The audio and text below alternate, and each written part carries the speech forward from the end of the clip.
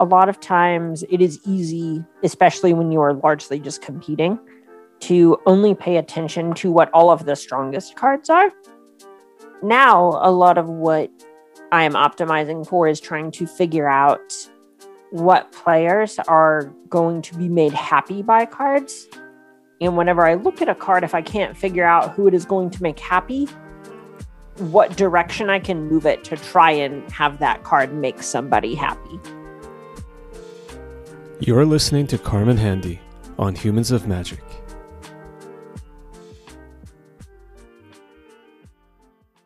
Welcome to Humans of Magic, the show that gets up deep and personal with your favorite Magic the Gathering personalities. I'm your host, James Su.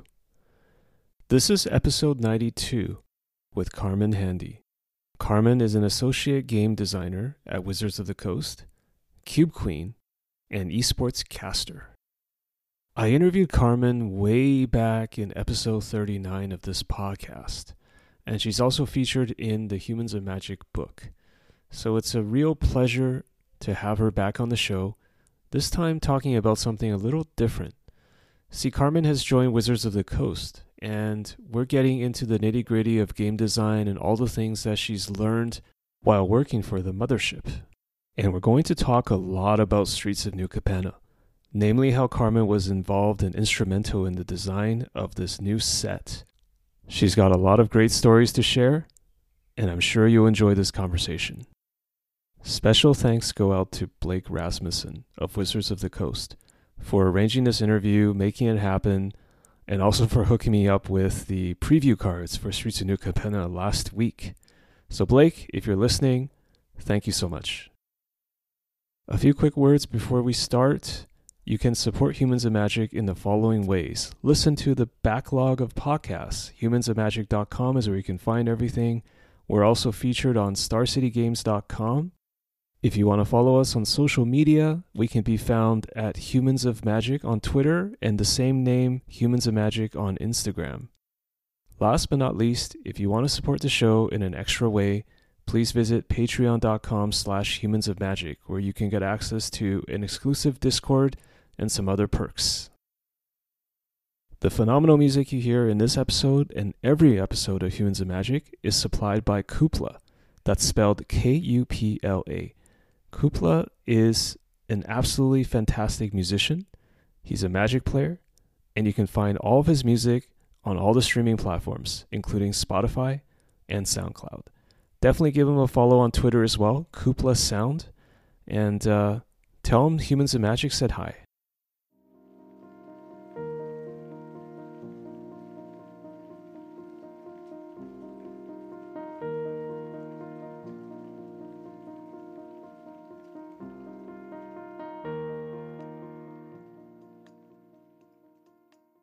Carmen, how are you doing today? I can't complain too awful much, hopefully making Magic a little bit better every day. That's got to be like a dream job, right? Is to be in something for so long as a player or someone who's a collector, player, influencer, and then now you're like inside the factory and you see how things are made. I mean, are you still as excited about Magic as you were before joining Wizards of the Coast? Yeah, I mean, it's really been a big shift in a lot of ways, right? So whenever you work for the company, there are a lot of things that you just can't engage with in the same way as when you're on the outside. Like before this, myself and Rain, the person we played together a lot, I was in the Rivals League. She was in the MPL. We were having a pretty good year overall, and it was a pretty hard time to walk away from playing competitive Magic, playing professionally. But it is very rewarding in ways that are different, and I do really enjoy the things that I get to do. Yeah, so just to set the stage, you're currently in Seattle, and before you were on the East Coast, is that right? Yeah. I was living in the greater Washington, D.C. area for about a year, and Roanoke, Virginia before that for a few years. And now I'm in the greater Seattle area. How long has it been for you in greater Seattle? I guess it coincides with you joining Wizards of the Coast as a designer, right? Yeah. It's been about a year and a half now, a little bit less, but something in that range. Nice. I'm just curious, are you currently at WotC, but you're working from home a lot, or is WotC just allowing people to go to the office or it's a combination approach? It varies. Yeah, right now is kind of the mixed approach. I'm generally in the office pretty frequently. I'm one of the people who just ends up play testing with physical cards the most frequently because that's the easiest way to do it. But I think the rest of the company is in the building like half the time. It's varied throughout the time that I've been there, right? We know everything's kind of been up and down over the last year and a half. Are things generally pretty good in Seattle or Renton? Is Wizards in Renton? I can't remember. Yeah. It's Renton. Because it's been so long since I've actually been to the States at all. So it's been, I guess, since COVID, pre-COVID times for me. So You were up in Canada for a long time, right? I was in Canada for a long time, but I've been living in mainland China for the last 10 years. So that's my situation. Perfect. I feel like right now is a really good time to talk to you because I think it would be weird to talk to somebody who's just in their job for any kind of job for like 3 months in because you're still like trying to figure things out. Now, I've heard from other people that it can take a long time to get good at being a game designer, but I mean, a year and a half is a good amount of time, right? Yeah, I mean, I like to think so, right? No one ever wants to think that they are bad at something in a derogatory sense. There are certainly things I can improve upon. And I mean, frankly, I don't want to get involved with a career where I hit my ceiling in a year and a half, you know? So saying I'm good at it is something where I'm sure there are things I am good at, but ideally I can still have a lot of room to grow in all the ways that I actually have to engage with the work. I'm excited to get into all of that. First thing I just want to ask you is give me the story of how you got the position. Like, you know, Okay. because before, as you said, you're just MPLer and player personality. Like, how did you land this role? Like, what's involved? I think people, or at least I would, I'd be really curious to know. Yeah, sure. So a couple of years ago, I had the opportunity where one of the product architects with Wizards of the Coast reach out about creating one of the Brawl decks for Throne of Eldraine. And one of them, I think it was called Wild Bounty. I don't quite remember the name of the deck itself, but it was the one with Chulane. I was contracted to build that deck on behalf of the company to be released X amount of time later. It ended up being fairly successful, which is nice. And I was asked if I wanted to take the design test for Wizards of the Coast at the time. I did not want to because I had just landed a commentary role with a tournament organizer, and commentary was something I was passionate about. I had worked at for a long time. It would have felt really bad to finally get in the door and have to walk away. Fast forward to the pandemic, which started back in 2020, and when they started doing the Spotlight Cube series on Magic Online. And I had the opportunity, or I was given the opportunity where someone said, "Hey, I know you kind of worked on all of these. You worked on this other product. I know you engage with a decent amount of the cube community." I had worked on helping design one of the cubes for, I think it was the first or second SCG Con when they did the Cube Championship. Justin Parnell spearheaded that, but I was one of the playtesters for it. And they said, if you have a custom cube, we would love to get that in. And at the time, I didn't actually have one. And since I had so much free time with the pandemic, I basically just sat in my room and made the Proliferate cube from scratch, just drafting all 8 seats and then playing the games against myself, and tuned and refined it for about 2 months and turned it in. And from then, basically got the sort of, you made this by yourself? Mm. Okay, well, we really would like it if you would take this design test. And then I guess the rest is history. I think that just shows that you were sort of like, you were not angling for the job, but you did such a great thing in terms of output that people had to recognize what you did, right? It's sort of like, it's like the cliche, like you just always like, you know, if you want to get promoted into something, like you should just try to do that already. I don't know what's the best way to say that, but it sounds like through the Proliferate cube and just having an eye for that sort of design, you just basically showed others like that's what you're capable of, right? Yeah, in a lot of ways, there are a lot of things about it that were atypical of normal cube curation, I guess, right? A lot of people, whenever they build like a vintage cube, they make it as powerful as possible, but being able to, I like to think, I don't know all of the details naturally. I wasn't in the conversations at the time, at least on the inside. I like to think curating to a specific power level, as well as having a sort of themed experience like that, ended up reflecting really, really well on my capabilities to be molded into a good designer, right? Like, it's not like I knew everything at the time. There are things where if I were to go back and do the proliferate cube for the first time again, I would do it completely different because I've learned a lot in the time since then. And I certainly had a lot of help even then, because I showed the list to a couple of friends. My roommate, Caslin, she helped me with it a lot. Ryan Overturf looked over it a lot, helped me a little bit. And like, I am eternally grateful to them, as well as the people who gave me those opportunities, right? Max McCall, I believe, was the product architect that reached out about the Eldraine deck. Ali Steele was the person who reached out about the Proliferate Cube. Like, none of this happened in a vacuum. In a lot of ways, I'm just very, very lucky to know the people that I do. So this is really interesting for me because if I think about I don't even want to use the word stereotypical, but like the conventional spiky sort of competitive player that I think you're capable of that too. Like you're very much like when you set out to do well in the MPL, you did well, and you're definitely a high level player. But I don't think a lot of just high level competitive players or deck builders even can flex in that way, like creating a cube or maybe like the inner workings of Magic. Is it just, or am I just wrong? Like, are all ex competitive players who work at WotC, do they all have that muscle, you think? I think there are a lot of different kinds of muscle, right? So, or a lot of muscles involved, I should say, that go into game design. So, I'm by no means an expert, but there are a lot of different things that go into being good at the job.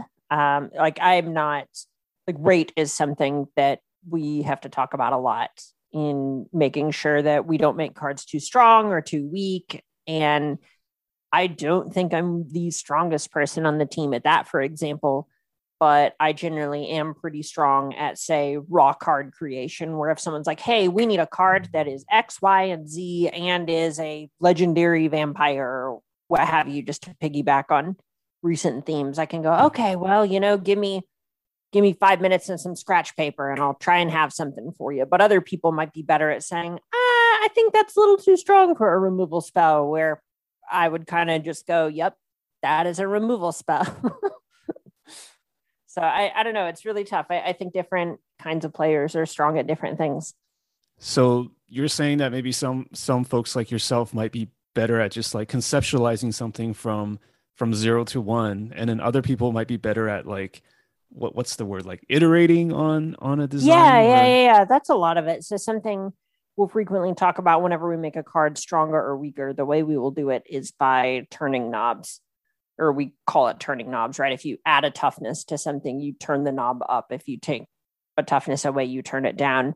I'm generally better at installing knobs or creating knobs than I am at knowing which direction to turn knobs. And that's not always true, right? I am good enough at what I do to get the job.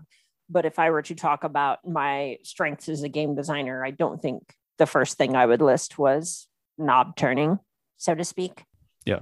Establishing the knobs, I think is what you're saying. Yeah. Yeah, exactly. Okay. So how easy, hard, impossible, possible was the great designer test? Like I've never taken it, but I've seen like snippets of it where like Rosewater will show one of the questions. I don't actually know if it's like publicly available. Is it like a certified entrance exam or something? Like what was the experience like for you? So it varies. I believe there are a couple of stages to it, and I don't think I can get too granular, but I can say the one that I did, I typed about 8,000 words for over the Wow. course of 4 or 5 days. And to give other people a sense of scale, the articles I used to publicly put out were about 1,500 to 2,000 words. So it was about 6 or 7 articles worth of dialogue. They're pretty. There's a lot on them. They're trying to test for a lot of different things, right? The job is hard, and it's pretty hard to also figure out that people have all the requisite skills to do it. Yeah.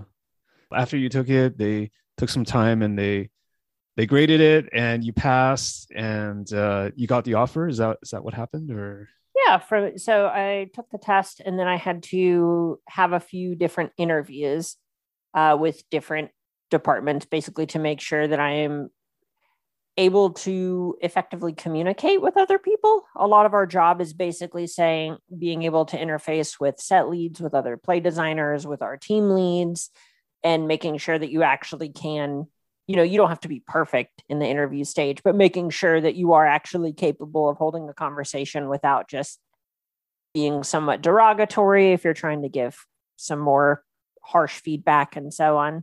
So that was the next thing that came up. And then about a week after the interview phase was when I got an offer. That was in, I want to say, November of 2020. And my start date was in January of 21. Okay. So if you go back to that hiring process, obviously you had to have hard skills, like I guess doing the test and, your portfolio in the past speaks for itself, but the soft skills sounds like it's also something important. Like you said, hold a conversation. And did they try to test you on how well you work within a team or like your ability to communicate? I assume it's like a combination of these things, right? Maybe more. Yeah, basically there's a point where they want to make sure that you are able to actually operate within the systems they're going to be putting you within, right? Like there's certainly a point where they want to make sure that when they're hiring somebody, they get somebody who can work within a team. But I mean, my feeling is that means they want to have somebody they can set up for success. So making sure that somebody can actually operate within those sorts of systems is pretty big. Great. Your official title is associate game designer. I guess we can also say cube designer because you've been involved in so many well-loved cubes on Magic Online and other places. Like for someone who has never met you, like how would you describe what you do just in these roles? Sure. So it varies a lot, naturally, but to kind of break things down a little bit, my associate game designer role, I'm specifically on play design at Wizards of the Coast. A lot of what we do is actually make sure that we are maximizing cards to be as fun as they can be. A lot of what our department does is not necessarily in the raw card creation space. It is much more where someone gives us play and then we mold it, is how I'll frequently think of it, where someone will give us a mostly fleshed out set and then it's on us to kind of figure out, all right, what are the fun parts? Let's make sure the fun parts are actually going to be good enough in standard. And if some parts are less fun, then maybe we want to make sure that those aren't the most overpowered things to be doing in the environment, right? I specifically tend to work on some other supplementary stuff within the building. Cube sort of falls under a similar umbrella there, right? I specifically have done a lot of work in Eternal formats, which shows with Vintage Cube, for example, where a lot of what I do is not entirely standard focused. I think the most public thing, for example, is Unfinity. I actually did work on. That was the first team I was on. That's the next Unset that is coming out at some point. But that's been a lot of fun. What's it actually like to work on an Unset? Because it feels so different, at least for a player, to have these cards as opposed to something that's like properly balanced. But I assume there's still like guardrails and guidelines and all of that with an Unset. So I'm really curious about that. Yeah, it's pretty berserk. A lot of it is you basically wanting to make sure that things are balanced within what I'll call the biodome that's within the set itself. Because a lot of times with Unsets, the cards are kind of just played against each other because they generally aren't really legal anywhere, right? I mean, maybe you rule zero it in Commander. So we want to make sure we don't make anything preposterous. But for the most part, these are going to be played out of the box. Maybe people making sealed decks to play against each other. And a lot of what you're doing there is kind of trying to figure out the fun stuff Magic cards can almost do, but can't quite do, if that makes sense. One of the ones I can think of is things that are unblockable if someone is chewing gum, for example. That's Yes. something where like you and I understand what that means, Right. but you probably can't have it at competitive play. And it's really hard to put onto something like Magic Online, because how the hell do you tell if somebody is chewing gum? But it is something that's fun, and it's fun to kind of go, oh, what if a card did that, and it gets a chuckle when you play with it. And I think the unsets are also really cool in that they have actually pioneered competitive legal mechanics, right? I don't know what's the most, just one that comes to mind is the die rolling. Like, I guess it started with an unset, but now it's actually part of the regular lexicon, or I don't know what, canon, or however you want to describe it. So it's really interesting to have that traverse like between the different kinds of legalities too. So yeah, and there's a lot of stuff, right? There's stuff where you kind of think, oh, there's no way that would ever work in regular Magic, and then some of it does. Rolling a die is one that is something that ended up working because of the AFR. But then you even have stuff like the Cheese Stands Alone was in Unglued originally, but then you had Barren Glory in, I think it was Future Sight. It might have been Planar Chaos, but it was just the same card where people kind of went, hey, we think this is almost doable in regular Magic and it would be fun to try. So come on, just give it to us. And that's a fun thing to do. The other thing that it's kind of linked to your qualifications or a designer's qualifications is that I've always felt that you have this incredible encyclopedic knowledge of Magic cards, and I'm just wondering, is it like, are all designers, is it like a requirement for all designers, or will there be some designers where like you'll just mention cards like 3 cards in a sentence that they actually have to gather or scryfall every card because they don't know what it is? Is it like a whole gamut, or is everybody like you in that like they just know all the cards? No, I actually was surprised when I got in the building and knew more cards than most people. I expected other people to. I was kind of. I think that's your superpower. I was just like, yeah. Oh, I thought everybody just knew all the cards. There was one. There was a meeting I was in shortly after I got hired with Patrick Sullivan, and he asked some question where he asked if there was something like the Blue Marrow in AFR. He was like, have we ever done something like that where it also lets you draw the cards? And I was like, oh, you mean like Saramaro First to Dream out of Saviors? And he just like lost his mind and was just like, how do you just have that? Yeah. And it was really, really funny. You have this like incredible like computational engine in your head that like you can just look up every Magic card. So you've got to be in the top percentile of that at designers, it sounds like. Yeah, I mean, maybe it's something where I'm glad that all the time I've spent sorting cards and reading old Magic magazines ended up being worth something in my adult life, They need to create some sort of like Magic Trivial Pursuit or Magic Jeopardy. I'm guessing like maybe people like you and Ross Merriam would do really well in those. Like you guys would probably create like a championship team, like just really obscure trivia. Like what was the flavor text on this common from like 7 years ago that nobody played? Or I don't know what it is, but you have it. So. Oh yeah. God, you mentioned flavor text. I put it on Twitter recently. One of the things I used to do in Modern was whenever someone was taking too long for a player to think about something, I would just say a flavor text of a card that I thought was in their hand. And then based on how they reacted would basically like, if I'm just like, let's show Vorinclex that progress doesn't always need teeth and claws. And then they look at their hand. It's like, oh, they have a Spellskite. That's crazy. That's how you can have your opponent's tells. And when they do a double take. Yeah. I mean, has it gone to the point where you might be able to name some cards that maybe the person who designed the card doesn't even remember, but you actually know it? I don't know.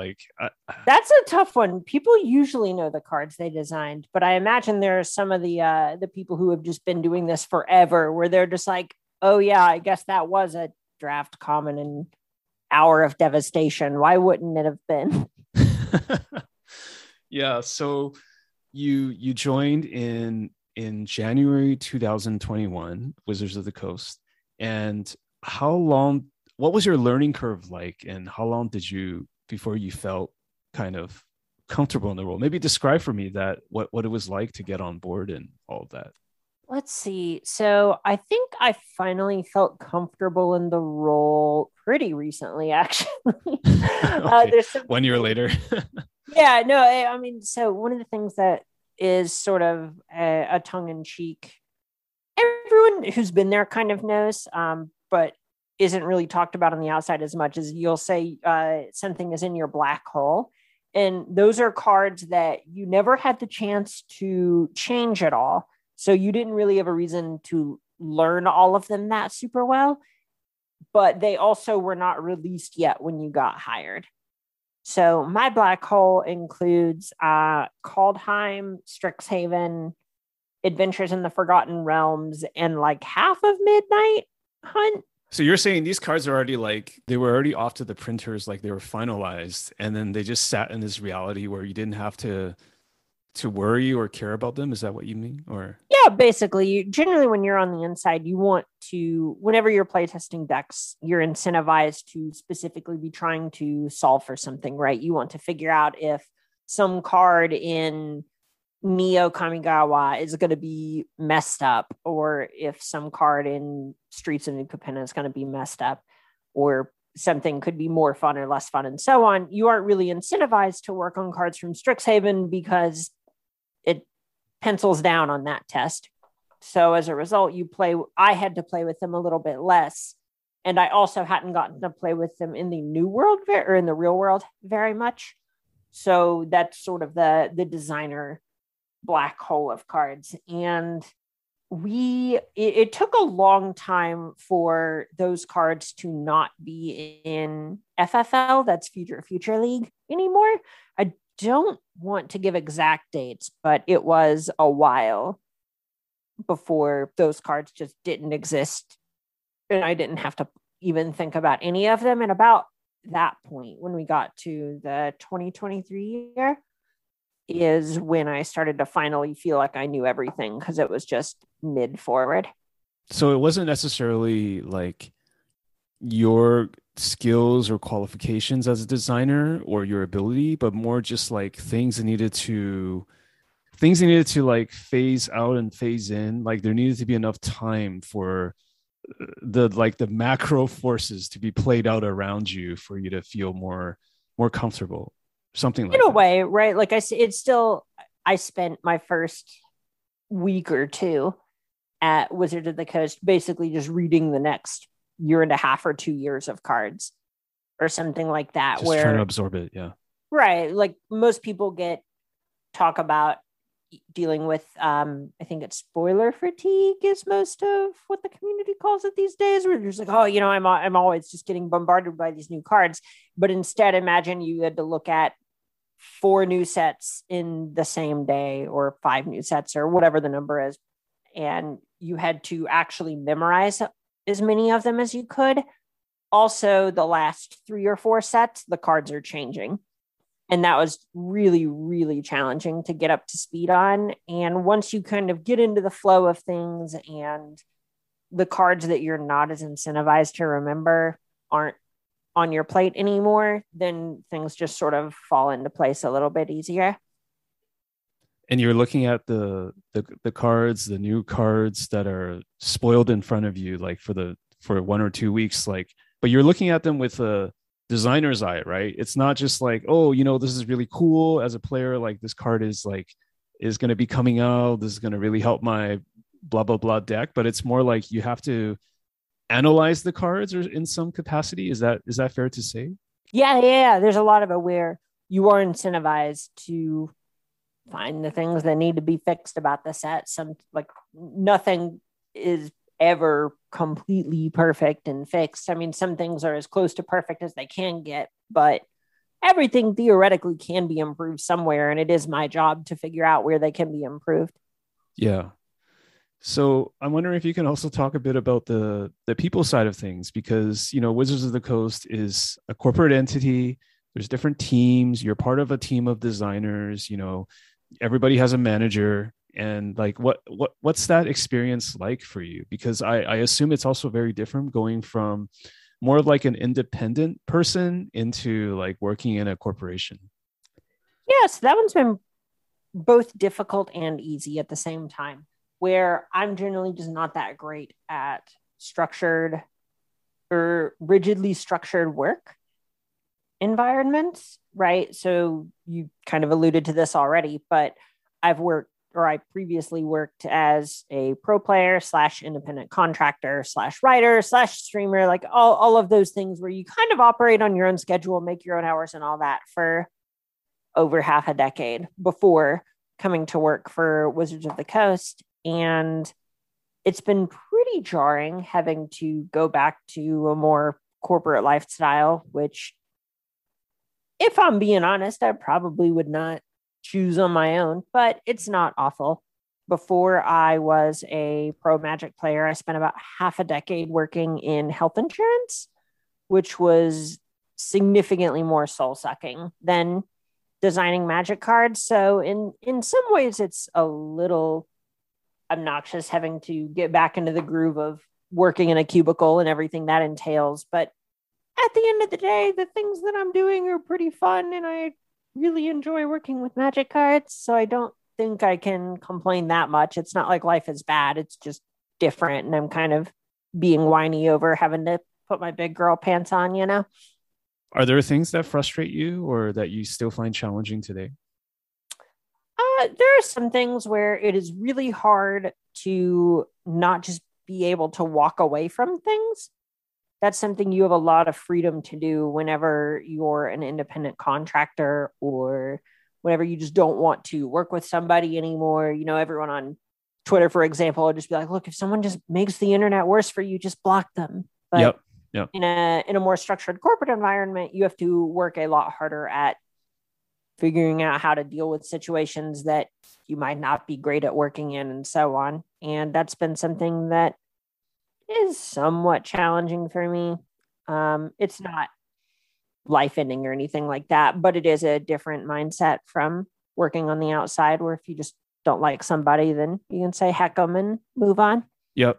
I think sometimes it's like you just don't have chemistry, or I mean, you said you don't like somebody or somebody doesn't like you. That's part of it. But I think there's also degrees, like you just don't have chemistry with some people sometimes, but you know that you might have to work with them in a future capacity. So it's sort of hard to burn your bridges. And so that I found that to be also something that I think it's very universal for a lot of people. So Yeah, exactly. There are some folks where there's not even anything wrong with them, and I understand where they're coming from, but you kind of said this already on the chemistry bit. It's just, even if we don't work well together, sometimes that's just how the cards fall, and we're going to have to work together. And it's at least half on me to figure out how to make that dynamic work. yeah, my view is that for any job, if it's like 51% good, then it's probably worth it. Like I've never had any sort of role or job where it's perfect. And I think if it is, then you're just kind of fooling yourself in a way. So as long as like at the end of the day, you're like, hey, I'm here to design cards, or I'm doing something that I love doing 51% or more of the time, then I think it's all good, right? Yeah, exactly. The check's clear. I got food in my stomach, a roof over my head. Any complaints I make are about working at the Magic Card Factory. It's a pretty good problem to have. Before we go deeper into your Wizards work, do you miss your previous life in Yeah, some every ways? day, all the time. Oh, really? Okay, that was honest. Okay, I was. Yeah. It's been really tough watching some of the people I used to work with. How do I put this? It's not a jealousy thing, but it is really rough to, the last PT I played was where Rain made the finals, and we were, while other people were playing their top 4 or top 8 matches, Rain and I were on Arena playtesting what their finals match was going to be with different sideboard configurations. And I already knew I had the job. I knew it wasn't going to matter to me, but I just knew that I was going to miss it when I got inside. And God, do I miss it. I miss it so much. Okay. So there's nothing inside Wizards that quite does it the same way, right? Because I know there's FFL and like there's competitive people playing, and I'm sure people like play test and draft, but it's not the same, right? Right. I mean, there's a point where we're probably not going to find the number one best decks on the inside. And also for big tournaments, you're also kind of incentivized to metagame to a degree that we are, I won't say disincentivized from on the inside, but we work with such low confidence intervals on what the actual strongest thing is going to be that it would be bad if we were to get to metagame as hard as it is frequently correct to in tournament settings. So it is just competing on a different level. And, I mean, the incentives are just different, and I'm never going to care about a single match of FFL as much as I cared about my own top 8 of the grand finals in 2020, right? Like, or the winning in there, like no match I ever play with playtest cards is ever going to give me that same peak as that did.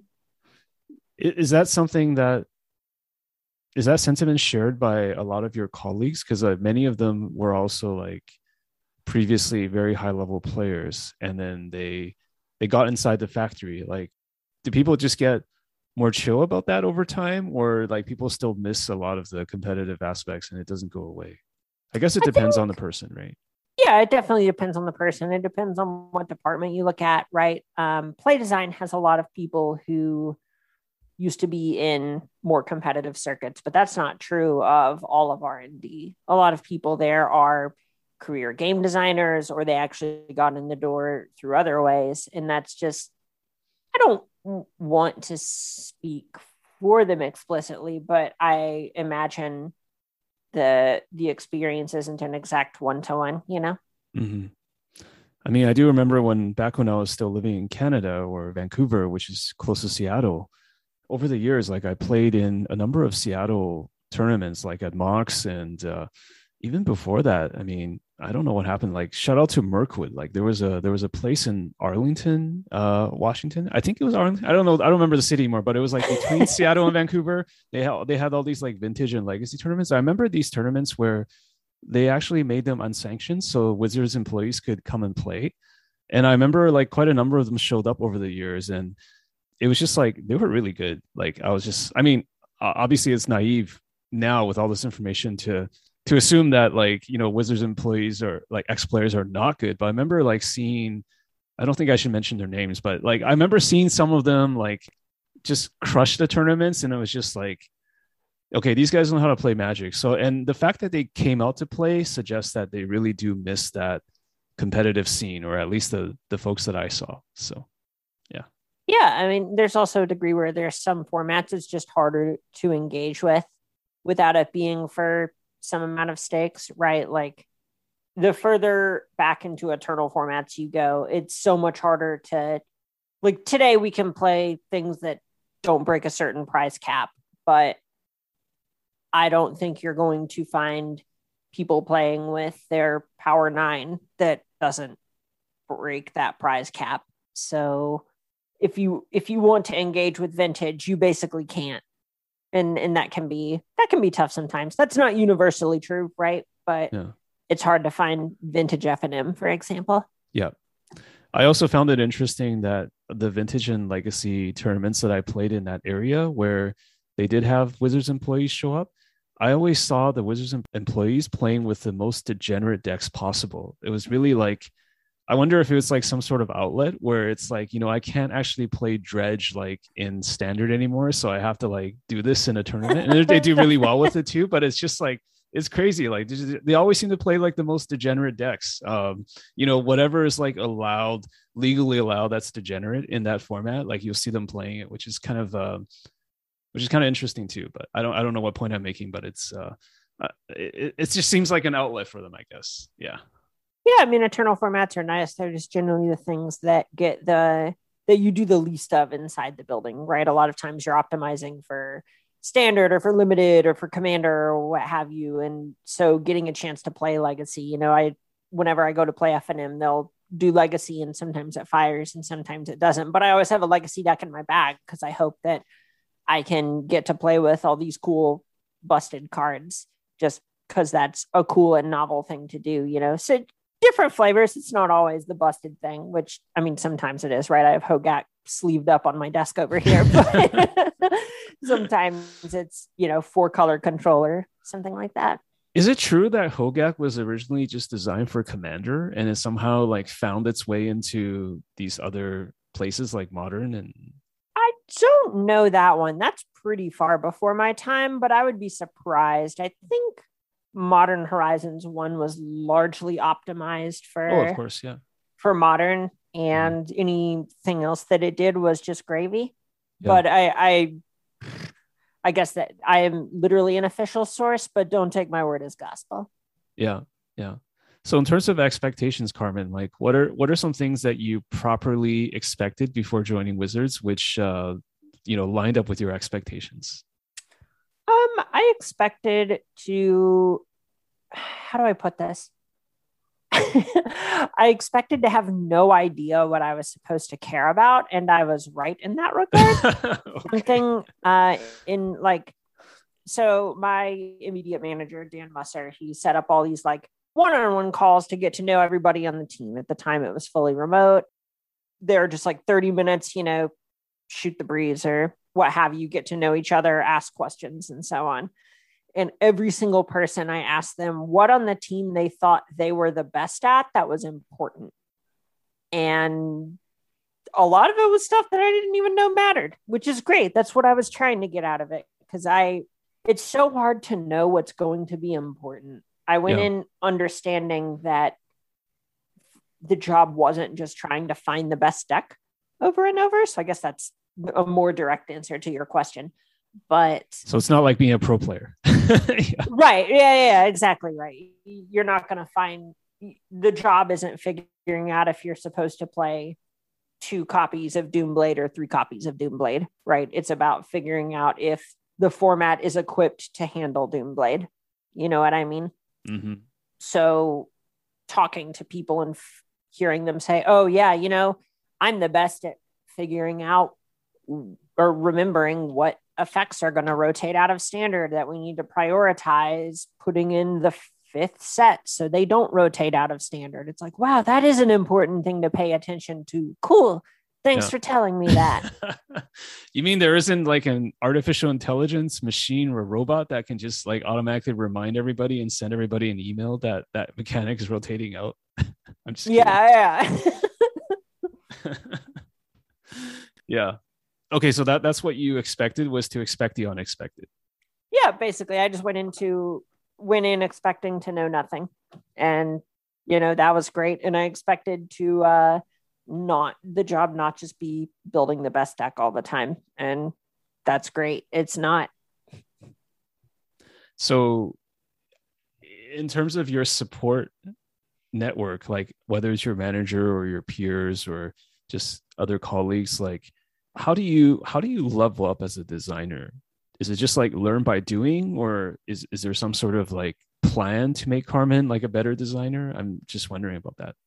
So that's a really tough one, where different people ascend and plateau at different rates, and specifically at different intervals, where, similar to the point earlier about different people having different strengths, there are different things that are just going to be harder for some people to grasp than others. There are also some things that you're just going to think are more important than other people. And that's part of what's great about the job, and part of what is great about us having enough people to be able to check all these different bases. But I mean, speaking personally, a really big level up for me was basically just learning when to let things go. At the end of the day, I'm not the lead designer on any of the sets that I'm on. And sometimes all you can really do is bring up a concern or even not a concern, something that you think could be cooler or less powerful or whatever it is. All you can do is bring it up, and people might agree with you, people might disagree with you, but in the times that they disagree with you, if you've brought it up, you've done your job. That's fine. You don't actually have to get the change into on every single card and every single file. It's only your job to make people aware of things and provide them information, and it's their job to interpret that information.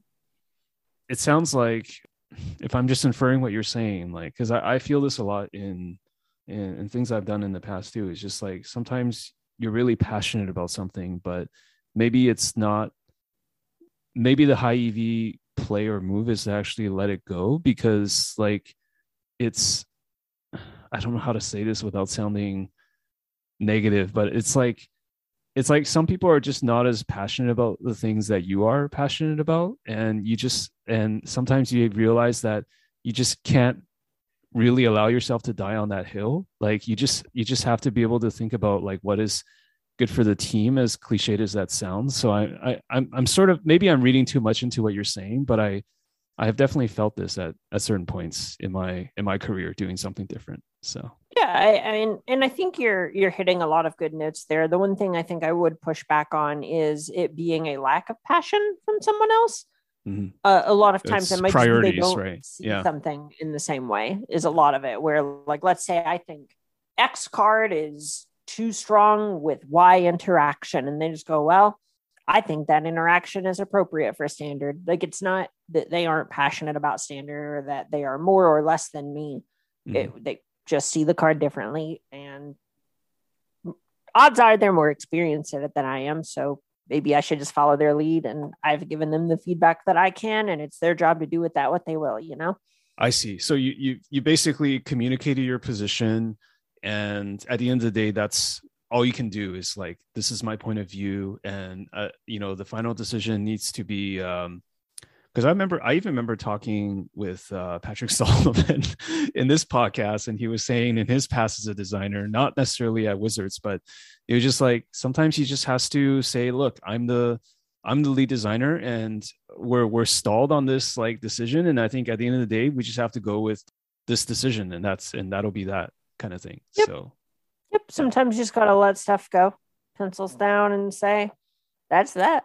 What are some things that you think you've leveled up, other things you think you've leveled up quite well on, like over the last year and a half?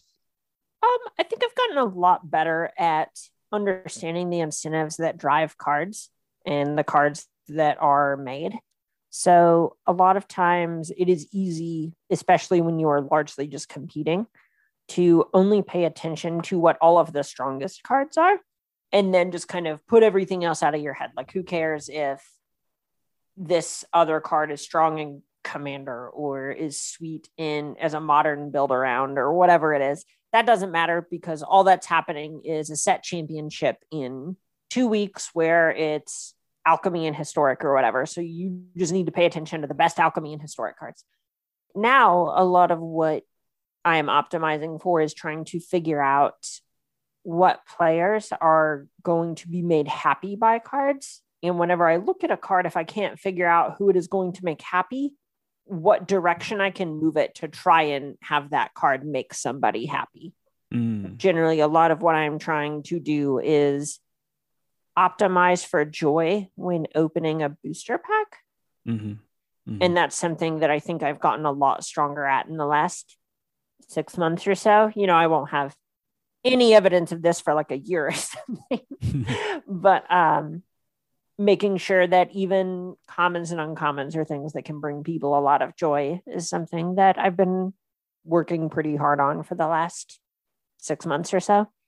And how do you do that? Because is it just having a playbook to do that, or is it just like getting feedback from others to do that, or something else? Like, because it requires quite a bit of empathy to put yourself in another type of player's shoes, right?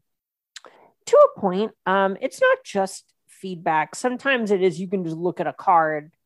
I mean, I know this is a little reductive, but you look at a card and you know, wow, this is kind of only going to do something for limited, and nobody's actually going to want, like, no one's going to be happy to organically open this if they just bought a box and are cracking packs because they think cracking packs is fun, right? But cards like Containment Construct, for example, out of Neo, if you're not familiar, it's the one that says whenever you discard a card, you can exile it and you can play it this turn. Yep. That's the card that has been making waves in Commander, a little bit in Legacy. People talked about it a ton, and it's an uncommon, right? That's a big effect that looks kind of innocuous, and it plays with a set theme, but it happens to also just have a lot of hooks into older formats. So finding things that do hook into Commander as a build around or Legacy as a build around, those are the sorts of things where I want to find ways that those cards might be able to hack it in constructed of some sort. Okay, so you're talking about like maybe like different applications of the card, right? Because that card to me kind of like Once Upon a Time is just like it's designed to try to do something that is potentially broken. I don't know if that's like maybe this is just like maybe this just is my point of view, but it's just like you look at some designs and they're more like pushing the envelope, and they're like, because like it could either be like completely worthless or it could be like super amazing and broken when I look at some of those cards anyways. So yeah, I mean that's a lot of the fun of it, right? And a lot, and to be clear, I did not work on Containment Construct. This is just the first public facing example I could think of. This is something where the thing that is really being emphasized here is the text box of the card rather than the body on it. So that means it might not necessarily be as strong and limited where, 2 mana, 2/1 is a pretty modest rate for a creature. But if this were a 4 mana, 4/4 or something like that, it might be a stronger limited card, but nobody's playing a 4 mana, 4/4 in Legacy. Yep. That's so right. That's something where pushing it down the curve, making it a little weaker in limited is going to make it far more appealing in Legacy or even Modern or in Commander. So it's figuring out what you want to optimize for and which players you want to try and make the happiest when making these sorts of cards. And this might be a more clear-cut example. Not all of them are that clear-cut, but making sure that cards can be as fun and bring as much joy as you can make them. And Carmen, what are some things that you still feel like you need to work on as a designer? Are there any particular things or qualities that come to mind? That's hard. I mean, I'm obviously trying to improve all the time. I think I could certainly do better to be I am not the strongest limited player. I'm the person who is always trying to draft the like sideways archetypes to make sure they don't end up being too strong or what have you. But that means that my traditional draft game, let's say, is a little bit weaker than other people's. And that's something I wish I could get better at. I think I also think I am not always the best at letting some things go, and have a pretty bad tendency to needle someone over the same point for weeks or what have you. It's really hard, right, to kind of find the balance between bringing something up as a persistent issue and realizing you've been bringing something up as a persistent issue for 5 weeks and maybe it's time to go ahead and just drop it. There's a really thin line between those two things where it's really obvious when you're on one side or the other sometimes, but in the middle it can get hazier, and I'm still trying to get better at finding the right side of that line. Mm-hmm. Are you just being modest when you say you're not a good limited player? Because is it just kind of like, how like maybe a semi-professional basketball player says I'm not very good at basketball, but they can still like beat basically 99% of the population? It depends. There are different things you're trying to optimize for when you're playing limited in the building, where I think I am worse at identifying all of the set themes and building towards a set theme than some of the more general designers. And I think I am weaker at raw rate than a lot of play designers. And don't get me wrong, I'm better than some people at some things, and that's fine. But it is one of the areas that I want to improve at the most. That is pretty hard to improve at. Are there particular people at Wizards whom you feel like you've learned the most or just a lot from? Oh God. A lot of people. Adam Prozac did a lot for me. He mentored me a bit when I first got hired. Whenever play designers get hired, they have you work with a more senior designer just to kind of help you onboard a bit, maybe help you get better at operating within the building and all of that. I also was on a set team with him that wrapped recently, that he did a lot to help me learn how to operate at each different stage of being on a set team. And there are some other spots where he was just very kind to me and helped me a lot. I learned a lot about working on the play design team itself from Michael Hinderaker. He's just very good at operating within the play design team and is very good at a lot of the stuff that I've alluded to wanting to improve on. You know, he's very good at making his point and leaving it. And he's very good at articulating his points. Brevity is something that's important in the building. And I know I'm rambling right now, which is ironic, but no, you're not at all. Brevity is very valuable whenever you're trying to communicate about a couple dozen cards in an hour and get changes made. Yeah. Right. So being able to say, all right, I played with this card. I thought it was rough in this because it lines up against this deck like this, which means this happens. So we should change this. Yeah. Is a very condensed version of what ends up happening a lot of the time, but are all things that you need to communicate, which can be very hard. Mm-hmm. Those are the first two that come to mind, but it really, I mean, God, lots of different folks. It's really hard. Like most people have helped in some way or another. It's just, everyone is very interested in setting people up for success. And it just makes everyone's lives easier, right? If you have a strong team. I mean, it also helps that we had a pretty good year last year, so everyone's going to be riding high whenever all of that's going on the outside.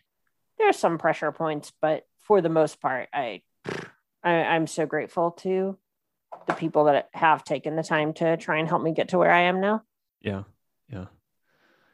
Hey, I can relate to that. Like before we recorded the podcast, I was writing something up for my classmates. Like I'm in business school part-time, and I wrote something, I sent it to them, and one of my classmates said, I read this, James, is really good, but this is 900 words. Like, can you just shorten it next time?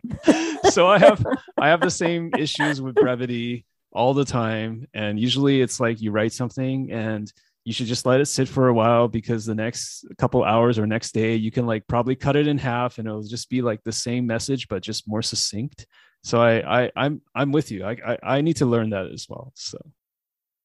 So let's talk about day in the life. It sounds like every day is a little bit different for you as a designer, but are there any particular memorable days that you can maybe walk us through as that was a good day or something like that? Yeah, sure. So maybe it's better to, God, it's hard.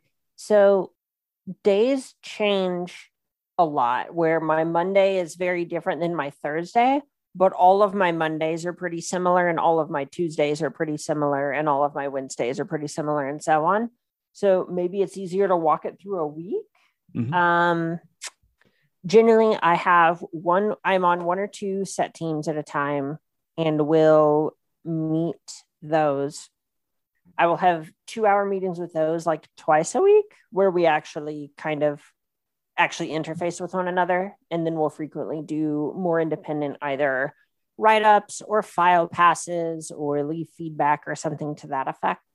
And then I will frequently draft for playtesting a couple of times a week. There's a decent amount of FFLing that goes on each week. A lot of the stuff that I do is more in the independent studies space. Cube curation is an example of one where I'll have to get something up and ready for Magic Online, and I just kind of am sitting at my desk going through certain things in order to get that ready, be it the changes I want to make to the cube, which are just actually, minus these cards, plus these cards, researching how that's actually going to impact certain archetypes working, and then having to pick the exact cards that go into the Magic Online packs and so on. And I think that's most of what I end up doing. But generally, my day is 9 a.m. to 6 p.m. with an hour lunch break, about 2 to 4 hours of meetings with maybe a 2 or 3 hour draft thrown in there. And then between 3 and 6 hours of individual time, which can either be spent FFLing, leaving feedback, doing cube work, etc. Nice. Okay. Sounds like really full days of like using your mind and like working on problems with other people. So, yeah. Yeah, generally speaking, I mean, I like to think so. I think I tend to basically just get at my computer and then hyperfixate on whatever is in front of me until I'm expected to go meet with somebody else. Okay. And then just go do whatever it is we're doing together. Nice. Okay, so let's go to the part where I'd like you to share your stories about the things that you're allowed to talk about. In terms of design stories, can you talk about your first notepad to booster pack design, right? Let's talk I'm about it. really excited about this one. This is one my first set team was the Streets of New Capenna team, where I was not originally on it, and coming up with 3 color cards is kind of hard because you want it to feel like it is. In this case, it's a broker's card, so it is blue, white, and green. You want it to feel a little blue, a little white, and a little green. That's how you justify the mana cost. You want to make sure it feels all of that. Donald Smith actually was on the team and came into the play design chat and said, "Hey, what's a 3-color Bant spell? What is?" They don't have any ideas for this, and I said, the card, my first card, and I just shot this from the hip, was Unending Detour. Is that the name of it? Oh no, I don't remember. I remember its playtest. Come on, you got to remember your first card. Oh God, I mean, I know what it does. That's the easy. That's part. The most important. Yeah. Yeah. It's white, blue, green instant. The owner of target spell, non-land permanent, or card in a graveyard puts it on the top or bottom of their library. And it's an instant. Okay. And it's just like Aether Gust / Reclaim. Mm-hmm. And since you can do it to your opponent, you probably don't want to lock them out. So they can put it on the top or bottom. Jules Robbins was the set lead. The top or bottom text is his. I had originally just wanted to put it on top and was trying to do the reclaim thing. Mm-hmm. But I just put that in the chat, and then it made it into the file, and it made it through FFL, and now it's in PAX, and I'm really, really excited about that one, actually. It's basically your concept. It was just like a slight tweak, but it's basically all there. Yeah. And there are some others so there's one called, sorry, I'm so bad with the names now. And you can just recite what they do, right? It's harder with I can. Yeah. So Workshop War Chief is one where originally the Blitz mechanic, I hope it's called Blitz. Oh no. Hold on, I'm going to try and check this really quick. What is the Blitz mechanic? And I'm not feigning my ignorance here. I don't know what that is. So Blitz is it's a mechanic you put on creatures. It's if you cast this spell for its Blitz cost, it gains haste, and when this creature dies, draw a card. But you have to sacrifice it at the beginning of the next end step. So that was originally called Bash, and one of my other designs that made it into the set with different numbers, I called it Bash Tusk. And it is just a 5-mana 5/3 trample. When it enters the battlefield, you gain 3 life. And when it dies, you get a 4/4 green rhino.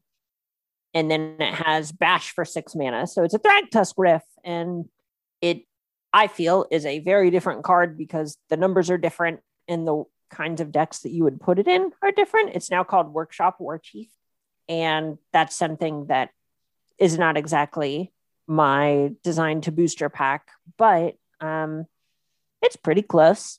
And a lot of the things that I think are fun are things that are almost on the right side of the uncanny valley of things that, like, oh, I think I understand what that card does, But this is different enough where I'm pretty sure I would put it in different decks and it would actually play a lot differently. Because I think a lot of what players like to do and a lot of why players play stuff like Modern is because they like to play with the cards they've played with. They have great memories with lots of their favorite cards. And I would like for players to get the chance to play with their favorite cards again, but I don't necessarily just want to reprint Thragtusk into standard. You know what I mean? Yeah. Yeah. So it's like if I understand what you're saying, like there's an element of like, okay, I'm designing this card. What sort of audience is it for? So this is a card that's probably going to be more for, is this fair? Like competitive players, like, or maybe Timmy's as well. But this card is like objectively pretty powerful. Maybe not like, I don't know how you feel about it. I don't know if it's like a tier 1, like staple in standard or something, but it's like, it has a good shot at it. And it has like nostalgic mechanics or like flashbacks to something. So I don't know how to. Yeah, no, I mean, I'm not entirely confident on where exactly it's going to land, but I think it has appeal for a lot of different kinds of players, right? It doesn't necessarily have to just be like, cards don't have to just be appealing to one kind of player. They can try and check multiple boxes, but this does a little bit of life gain. It's a haste creature. It's also resilient if you're doing mid-rangey things. I'm not just trying to read the card to you, but I think there are a lot of things that can make it appealing, and maybe it won't be. It's hard to say. But this is something that we put a decent amount of work into. And I was really happy to have something that was kind of a riff on some, like it's almost like it's like the cherry Coke to Thragtusk's Coca-Cola, you know? I like that analogy. Yeah, it's still Coca-Cola, but distinctly different. Yeah, it's a little bit different. It, maybe have it at other times. Who knows? Now for this cherry cola Thragtusk, is it cherry tusk? Is this what was that whole process like? Was there like a committee that basically would be like, oh, I think the power toughness should be like shifted like this, or there's like discussions about like, do I gain 3 life or 4 life, like the second ability? Because when I read some of the public articles that Wizards has shared over the years, I feel like that's a part of it. So I'm not sure what your experience is like with this one. Yeah, that's a lot of it. I think my numbers were originally closer to just actual Thragtusk, but one of the things that happens a lot in FFL is the numbers change. The numbers, I know I talked about knobs a little bit before. Numbers are the easiest thing to knob, right? Because we understand how to make numbers bigger and smaller. So it is very easy for us it is very easy for us to understand how to make them stronger and weaker. Mm-hmm. So this is something where it was generally more fun to, if you make a bigger token, maybe you blitz it more frequently. So that way you're incentivized to actually have it die, because then it's better at blocking, for example. But if it's better at blocking, maybe it should gain less life. So now it gains 3 life. And these are all just different iterations or different reasons that we ended up changing the card into what it is now. Got it. I am such a novice at this, but I think one of the things that really woke me up was when Ari Lax did some sort of retrospective write-up about Siege Rhino and how like just the thing being 5 toughness and 4 power instead of the other way around just made a huge impact to the environment and things like that. So the question here is, do you guys all intuitively know those sorts of things, or do you guys have like some sort of process, or do you guys have some sort of process to like review things in the past and try to apply it to new designs? It is not always the level of what you're describing with Siege Rhino. What you're describing with Siege Rhino is something that we do much more frequently, where it isn't necessarily a retrospective. What a lot of what Ari's points on Siege Rhino talked about are breakpoints, where not dying to stoke the flames, for example, meant that Siege Rhino was at a breakpoint above other creatures, right? Because Courser of Kruphix died to stoke the flames. But I mean, most creatures do, right? 4 damage is a lot of damage.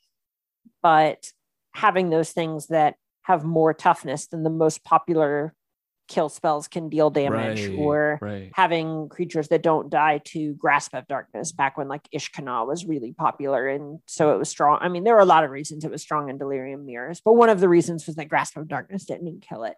Mm-hmm. Those are things that we use in our work a lot because we have an idea of what kill spells are the strongest, right? If we were to theoretically put Grasp of Darkness in a set, we would want to make sure that we have some 5 toughness creatures for people to go to if Grasp of Darkness is in all the decks, so people aren't just under Grasp of Darkness's thumb for all of time. Or if we put Lightning Strike in a set, we want to make sure we have enough 4 toughness creatures, and so on and so forth. Making sure that people have directions to go is something that we're very, very proactive about.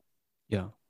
And that's always the thing with retrospectives too, is that of course hindsight is 2020. So it's like, yeah, you can look at how the entire environment shook out and be like, yeah, this was obviously a problem, but it's obviously a problem when you look back on it like years later or whatever, or when the set or the block phases out. But I'm guessing as a designer, you have just touched on like, you guys have to make things fun. You have to like serve the needs of different types of players. So it's not, and there's just limited time to do everything. So I not trying to rationalize things, but it's just like things can always feel like slam dunks or mistakes after the fact, right? And when you're in it, it's just really hard, I guess. Yeah, it's so much harder to have the confidence necessary to actually know if something is going to land in the real world or not, right? So something that we thought was going to be really big in the real world was during Kamigawa FFL or Neo Kamigawa FFL. That was right after I started. We thought Mono White Aggro was going to be the best deck. And lo and behold, it was one of the best decks. But our decks were built pretty differently. We thought Paladin class was a stronger card than it turned out to be in the real world. And that changed how we ended up printing a lot of our answers. So if you look at maybe the Wandering Emperor is not the best example, but that specifically hits a tapped creature, which is probably going to be true on a Planeswalker. So you can activate it at sorcery speed. But things that hit tapped creatures instead of attacking and blocking creatures, because Paladin class and Thalia together made it really hard to cast spells on your opponent's turn. So we ended up positioning a lot of removal to be able to be cast at sorcery speed. And that's the sort of thing that in some ways we were right. We were able to identify that Mono White was a very strong deck, but instead of being based around Paladin class, the one in the real world is going a little bit bigger than that and was a bit more resilient and played the Wandering Emperor itself. I am curious about that. In the real world, the Mono White deck took on a different direction. Do you have any theories for why that is? No, I mean, we shouldn't be able to solve the format, right? We want to make sure that our game is interesting and engaging for millions of people. And it is pretty unlikely that would be true if it could be solved in like a couple of weeks by 10 like people. In a very specific way or something. Yeah. Right. Yeah. I mean, sometimes there might be some sort of mistake where we could catch on that we missed something. But for the most part, assuming that we are doing our jobs well, it should be very, very difficult for us to figure out what the actual best build of the best deck is. Yeah. What are some other stories from working on SNC that you think would be interesting to share? Oh God, it's so hard. This stuff is now so long ago that I know it's so much in the future for us, but it's so long ago for you. That's the life of the designer, right? Right. Yeah. We closed on this set such a long time ago. Use your photographic memory and just like read the game text, and then something will come up, right? Yeah. Okay. So there was a set meeting where Andrew Brown, the FFL technical lead, was really wanting us to try and emphasize the kind of simple, cool stuff in 3-color cards and not have things be as complicated as a set like Ikoria, for example. And Ikoria was not necessarily a true quote unquote 3-color set. It had some 3-color themes, but that was not front and center. In Streets of New Capenna, the 3-color stuff is like that. It is a multi-color set. And we wanted to make sure we could have those simple resonant designs, kind of in the vein of Siege Rhino, where it doesn't need a bunch of lines of text to tell you that, yeah, that is a white and a black and a green card. I totally get it. Yeah. And one of the ones that Ken Nagel just came up with in a set meeting was the card Voidrend. So for anyone who hasn't gotten the chance to see this card yet, that is a U, a dub, or a W. So blue, white, black, 3 total mana, Esper colors, instant, can't be countered, destroy target non-land permanent. It's pretty simple, right? Yeah. It's 3 colors and it can't be countered, so you know it's blue. And it's a 3 mana, destroy target non-land permanent card, which is pretty frequently white, black. Like that is vindicated. That is right, exactly. It can't blow up lands. That'd be a little too spicy. But it is something where you look at it and you just go, wow, yeah, no, that is totally what that card would do. And the way that he just like fired that one from the hip was so cool. He was just kind of saying, I guess I'll just throw it out there. And then Andrew was like, oh, yeah, Jules, write that one down. And then it totally made it through FFL. It was really, really cool. Yeah. So there's some examples of like just from the hip designs, just find their way. Were there any cards that were like more challenging to find their way? Like went through like a lot of discussions, or is that most of the cards? I don't know. Yeah. I mean, a lot of them really did. So the charms are a big one here so for anyone who is not more familiar, charms are generally cards that just have 3 different modes on them, whatever the flavor of the set is. In Ravnica, you had Izzet Charm, which was a red and a blue for 3 red-blue effects. And in SNC, we have 5 charms, 1 for each of the factions, and they all have 3 different effects and cost 3 mana in our instance. And finding out how to position all of those modes and not have them overlap too much and not be dead all the time and not be too useful, but be useful enough. I swear I have spent more than 40 hours of my life talking about the charms in this set. And I think they landed on a really satisfying spot. Yeah. But I mean, obviously we still got to see it play out in the real world. That's super hard. I mean, just like, because I know what you mean, like, because all the charms I always feel are well designed. Like they all seem to do something, which sounds like very trivial to say, but like it's so hard to balance those 3 things into one card with like just modal cards in general, like the split cards too. I feel like are just like, I don't know how you guys do it. Like it just seems really hard. So yeah, I mean, some of it is more formulaic than one would expect, but in other ways, you still need the gameplay to be good, right? Yeah. You can kind of use like some cheat sheets and like get yourself a little bit of the way there. But if you really want to make sure you stick the landing, you got to put so much effort in making sure you get all the numbers right. Some exact wordings are right. Like there's just some really weird stuff that we tried out on some of them where Cabaret Charm, the Naya colored one at one point, was making 2 different kinds of tokens instead of just 1 or 2 of the same token. Like, I mean, we really put a ton of work into those cards. And I think we did it. I hope we did it, but it's really hard to tell if we did it until we see how it plays out in the real world. Now, making 2 types of tokens, was that design ultimately abandoned because like it just was too complex? Like, I'm just wondering, like what was the rationale? Was part of it. But it also it was just added strength, right? So right now, Cabaret Charm is red, green, white. This is 3 mana instant. Choose 1 card name, deals damage equal to the number of creatures you control to target creature or planeswalker. Mm-hmm. So not overwhelm. Kabira Takedown is the most recent standard example. Or creatures you control get +1/+1 and gain trample until end of turn. Or create 2 1/1 green and white citizen creature tokens. So it's just raise the alarm, but it's a bunch of creature token specific stuff. And at one point, instead of making 2 of these 1/1 tokens, it made a 1/1 token and a 1/1 devil token. And when the devil token died, it got to ping something. Right. And so that was something where it ended up being a little bit problematic that this card could just ambush a 3 toughness thing in combat. Got it. and just like double block, and then you use the ping to get the third toughness down. That was something that we went back and forth on a lot, because 3 mana for a Raise the Alarm is not really that strong, but also being able to ambush X3s in combat from no battlefield was probably a little bit much, considering how good that card could be at just straight up winning the game with the Anthem mode. And like I said, I've said it a million times. I think we got it to a good spot, but it could just be that little bit extra as the make or break.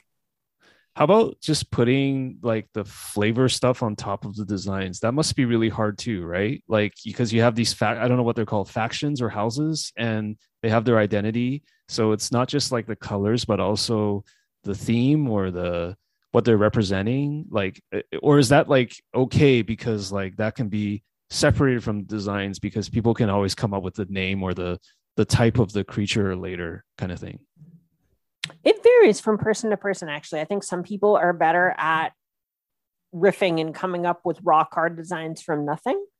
And some people, myself included, are better if they're given a prompt, right? If someone just came up to me and were like, hey, make a magic card, I would just be like, but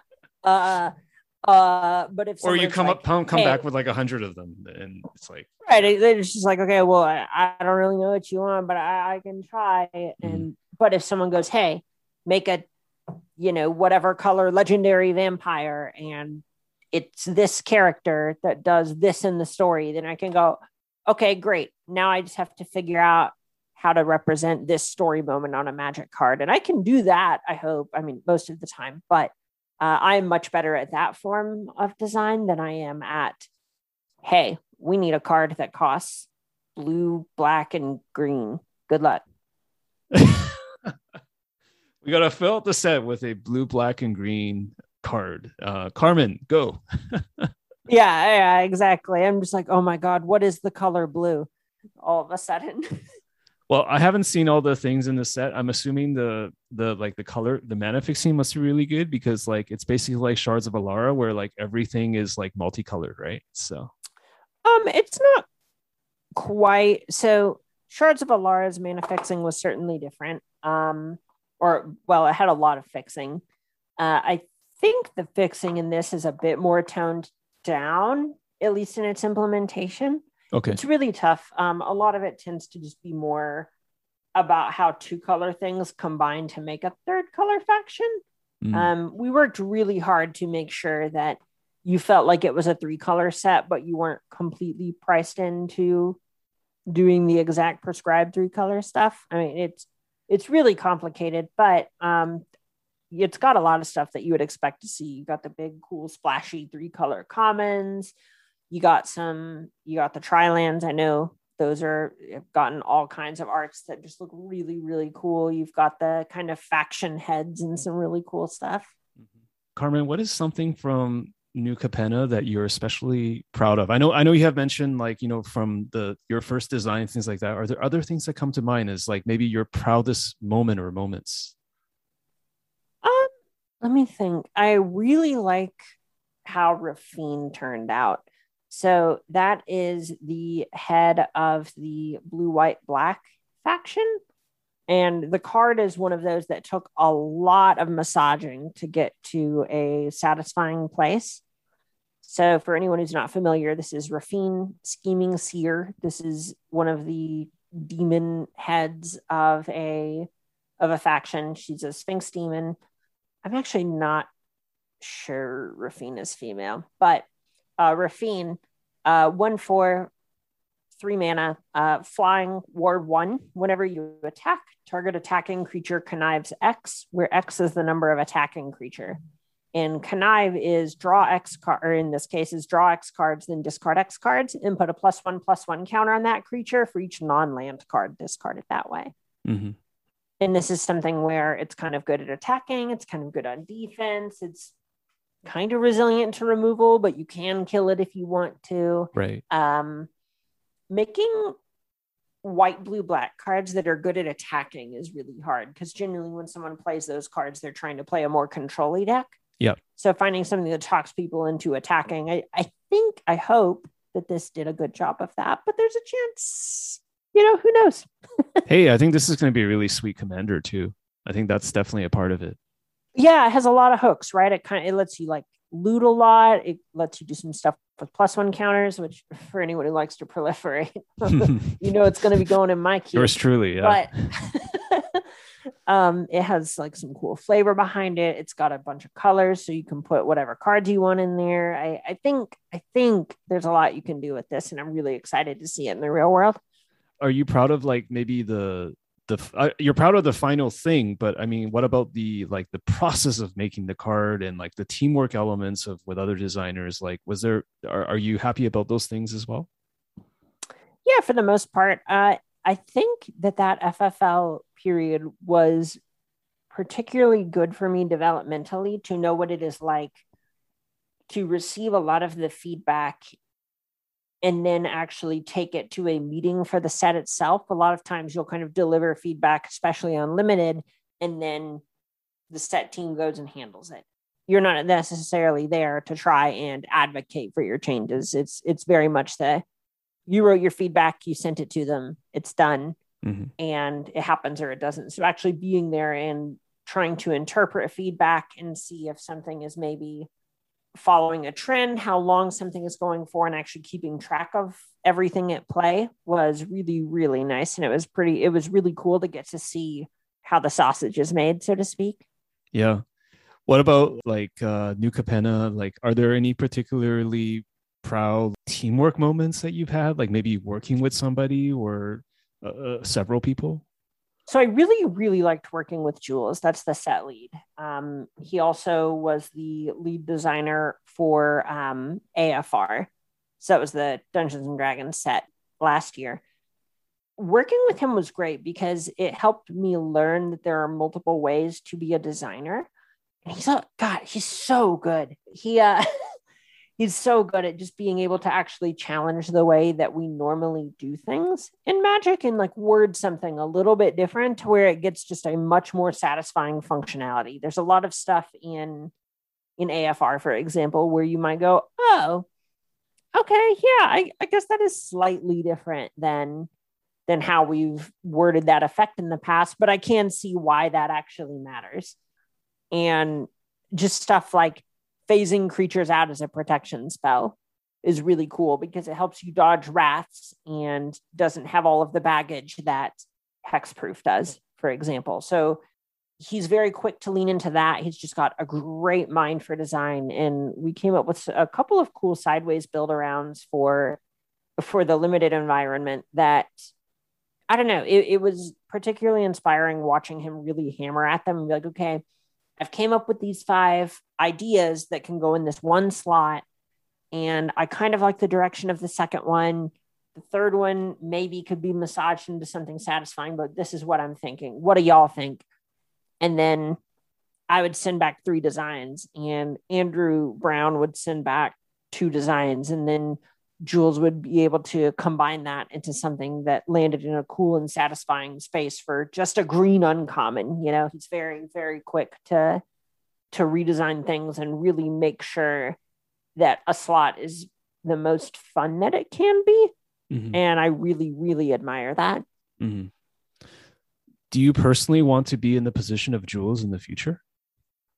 I think that'd be cool. I don't think I'm necessarily married to doing it for a main like standard set.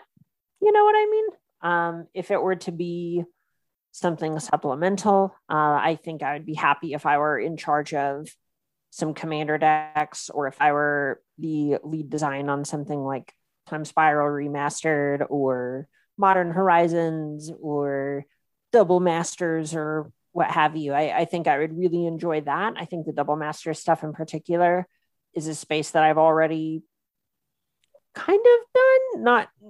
Not exactly, right? The stuff they do is much more than what I'm about to reference, but a lot of what I do with Cube is kind of curating specific experiences from cards that already exist, right? Which is a very different job than designing new cards.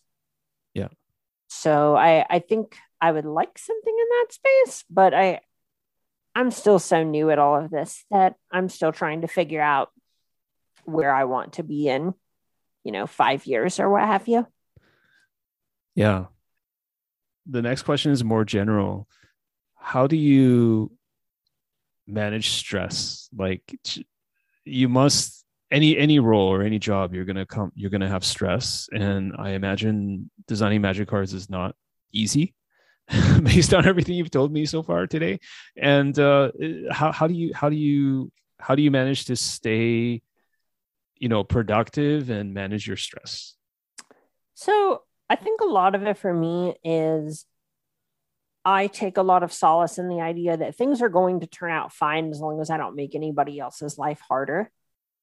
So a lot of the things that I have to deliver or that I have to work with involve deliverables, which are me just making sure that I meet deadlines on things, be it turning in my changes for the cube or turning in draft feedback or making sure that I get changes that I want for standard on the whiteboard or what have you, the virtual whiteboard. And for the most part, as long as I can do those things, it's going to be okay. There have been a handful of mistakes that have gotten through my department in the last couple of years, and it was fine, right? The lights stayed on. No one got fired over anything. That's not to say that we don't have to, that like it always is great, right? But at the end of the day, things are fine. We learn from our mistakes. And I think it would be worse if the boundary wasn't getting pushed sometimes, because that would imply that we were playing too safe. And I think for the most part, people like to play with powerful cards more than they like to play with weak cards. Mm-hmm. And as long as things turn out okay, which I think they will, then most of what's happening is just details at the end of the day. Most problems are fixable in the long run, as long as you send the right emails on time. That's a good perspective. Like, did you just realize that one day, or has it always been the way you approach things, or was there some moment or moments that made you think in that way?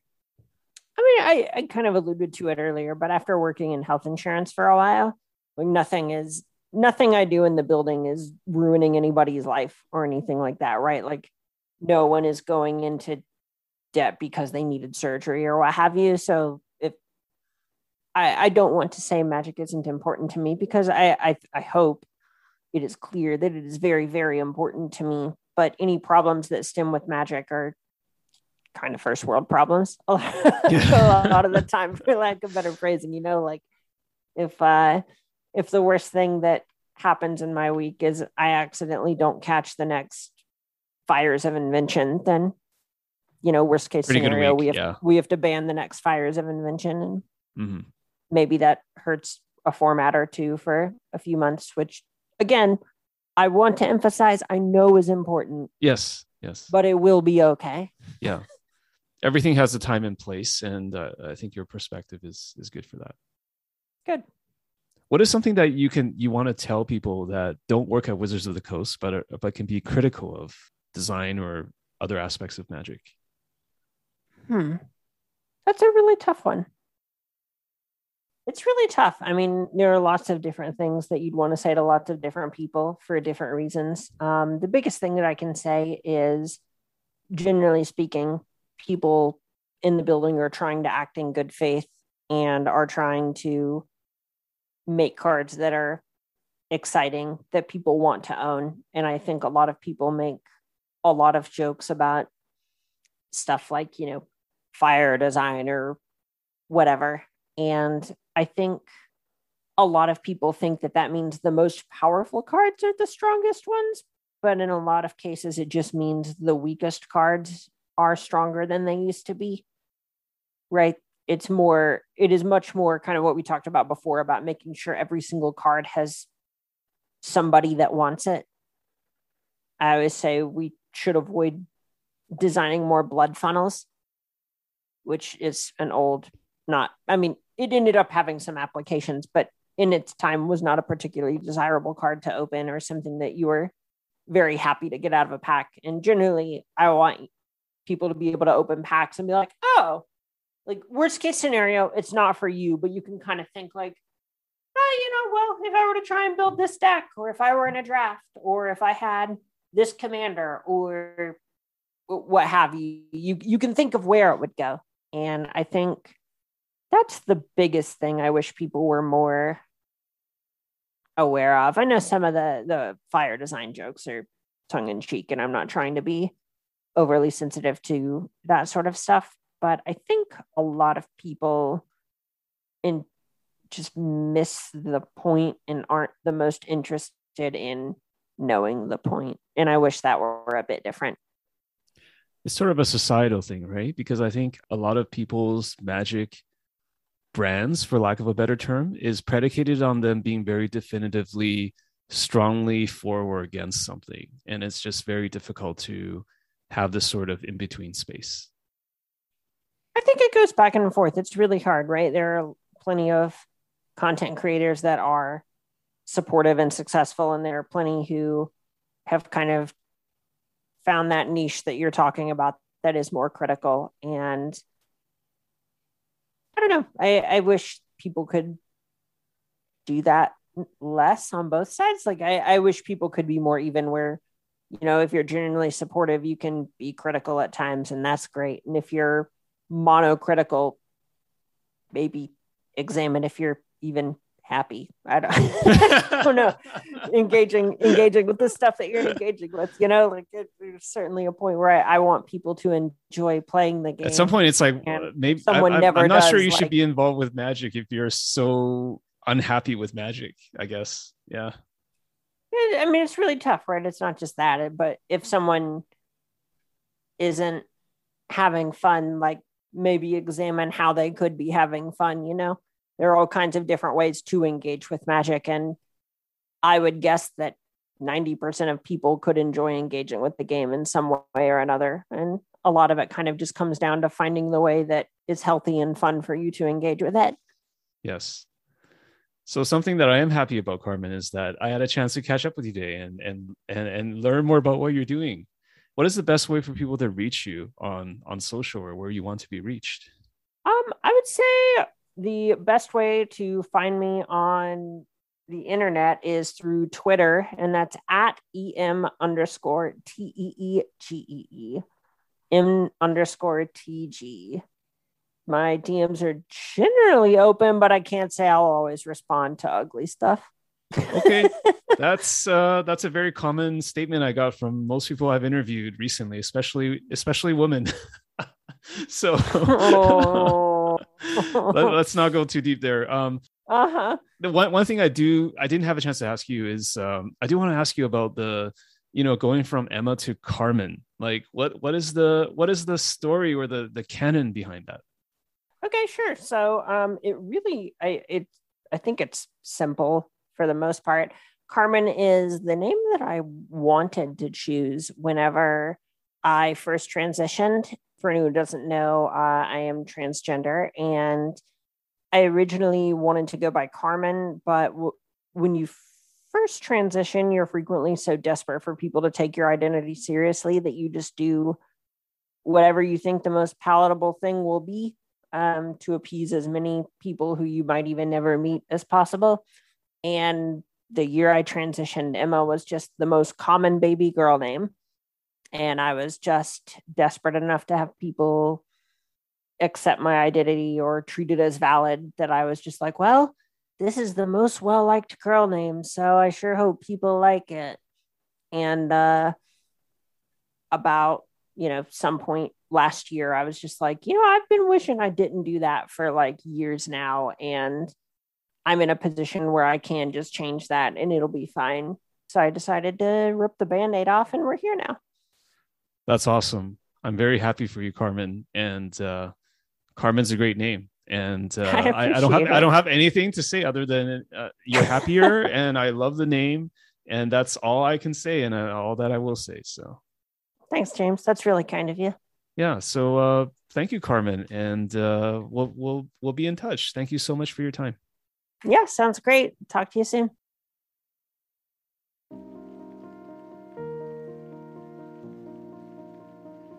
Thank you for listening to this episode of Humans of Magic. To support the show, visit humansofmagic.com, Follow us on Twitter and Instagram at Humans of Magic, and you can also consider supporting us at patreon.com/humansofmagic. Thanks for listening, and we'll see you next time.